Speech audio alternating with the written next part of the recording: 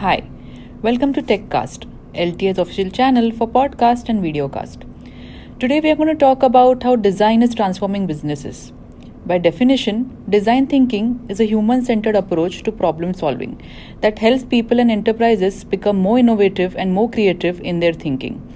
Made up of 5 steps: empathize, define, ideate, prototype, and test, this methodology can help you put your business strategy in perspective and surprise you with outstanding outcomes. LTI's Nayna Raut, practice head for design, shares her view on this flexible, new age, and hands-on methodology. Let's understand from her how it inspires innovation while bringing the necessary transformation at the same time. Hi Nayna, welcome to the channel. Thank you. I'm delighted to be here with you. Great. So in today's era of design democratization, how would you really define design thinking? So, as you rightly mentioned, the entire design process is about human-centric problem solving. And it is human-centric because of the techniques that it uses to understand humans, that is observation, immersion, or contextual inquiry. Or how do you actually creatively solve that problem? And that's mainly through co-design. And I think the most important facet of the design thinking process is co-design. Because co-design is the part that actually democratizes the design thinking portion, right? Or the problem-solving portion. I see. And this isn't the type of design that can be solved by one person or one team. It demands a multidisciplinary approach. So in a nutshell, the biggest way in which an organization or we as designers can be successful is by trying to make our clients think about design similar to the way we think about design and empower them when we are actually solutioning. I see. So can you explain the design thinking process in detail, the steps involved to solve a particular challenge? Is there a sort of a framework?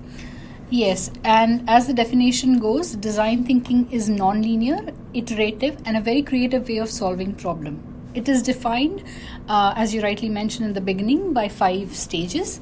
But let's try and understand those stages better, right? Yeah. So the first stage is about understanding who your user is. So if you're solving it for a client, it could be the client's employees, the client's partners, or client's customers, or the end consumers as well. And it is then about defining the problems and or stated and unstated needs of these users that we've identified. All right. Once you do identify the problem, what you would do is ideate on how do you solve the problem. And that's where the co-design piece actually comes into play. So you empower your users to actually co-design along with your designers to identify the right solution. And it's not just one solution, it is a set of solutions that you'd actually identify with them, right? You prototype a few of them and then test it back to the users you actually interviewed during the empathy sessions. Now, very interestingly, the definition itself says it's non-linear. So it's not really left to right. At any point in time, you can jump back in time and, do the empathy again or do the definition again. Because the idea is for you to do it iteratively till you identify that most of the problems that you're actually trying to solve are addressed. And when you test it, it works really well for the users in the environment that they operate. So that's how it is going to be. Now, I believe, and we've seen with our experience, is that the outcomes that you expect at the end of the design cycles could be very, very different. So the design process, when, ever since the time that it's been started to be used, it was used for typically product and service redesign, right? Okay. Even in today's time, we're actually using it to conceptualize the new age digital products. We are conceptualizing services, new processes with it, and also using it for experience transformation with interactions that we have with machines at a larger extent today, right? So that's how it's changed over a period of time as well. Okay. So speaking of experience transformation, how design thinking is able to step into the customer's shoe today? So as LTI, we believe that a breakaway enterprise actually defines experiences that are human-centric, that are imagination-led, and that they stimulate human senses. And a very important aspect of the entire process is how do you actually take the design process in designing these human interactions and human conversations. So defining personas becomes the first stage of how you do the experience transformation. The second important stage of that is how do you do the customer journey mapping, because that is the most important tool in today's asset, because it will change per industry, per solution that you're trying to identify. Because once you have the customer journey, it is about identifying the right touch points, and the touch points or the moments that really matter the most for the user, and seeing areas in which those can be enhanced. And that's how the entire experience journey can be transformed. Just to give you an example, the context of human is so important, the context of the environment is so important, is a recent work that we did for a manufacturing client where we were trying to build an app for their technician. Okay. Now, this is a technician who actually operates in environments that are not too well lit. These are technicians who have about 25-30 years of experience, and they are pretty hefty depending upon the task that they have to carry. So they have fat fingers, they have problems with colors, etc. Right? So how do you design inclusively? How do you ensure that your designs really work in low light, or are fat finger friendly, or are working for technicians who are colorblind as well? So all these elements need to be taken into account when you're actually designing whatever you're designing, and it's not really limited to products. It would be a service, it could be a process, etc. that you design. That's quite interesting. So LTI is solving it. What is that we're doing differently, and do we apply collaborative thinking as well when it comes to design thinking? Yes, absolutely.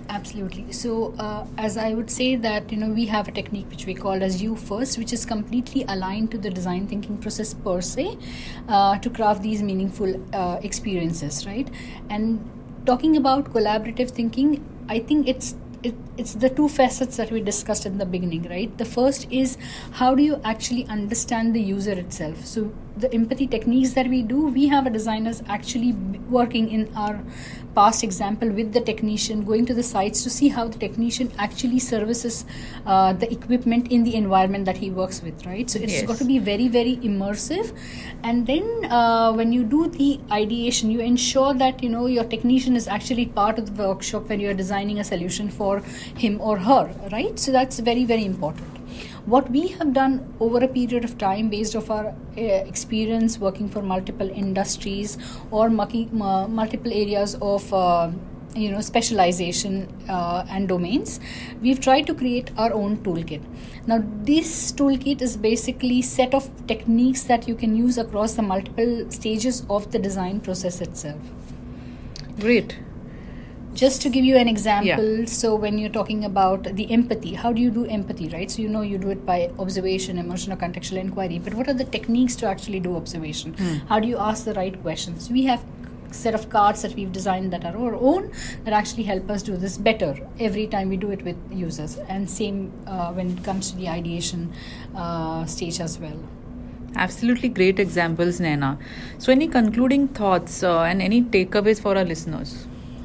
Sure. So what we're trying to do is, depending upon the industries that we work for or the kind of problems that we try to solve for, what we try to do is create a collaborative booklet that actually helps us, give indices of, what do you really ask for, or how do you really solve these problems, right? So we've sort of created a design thinking use case booklet, which is available on our website. Okay.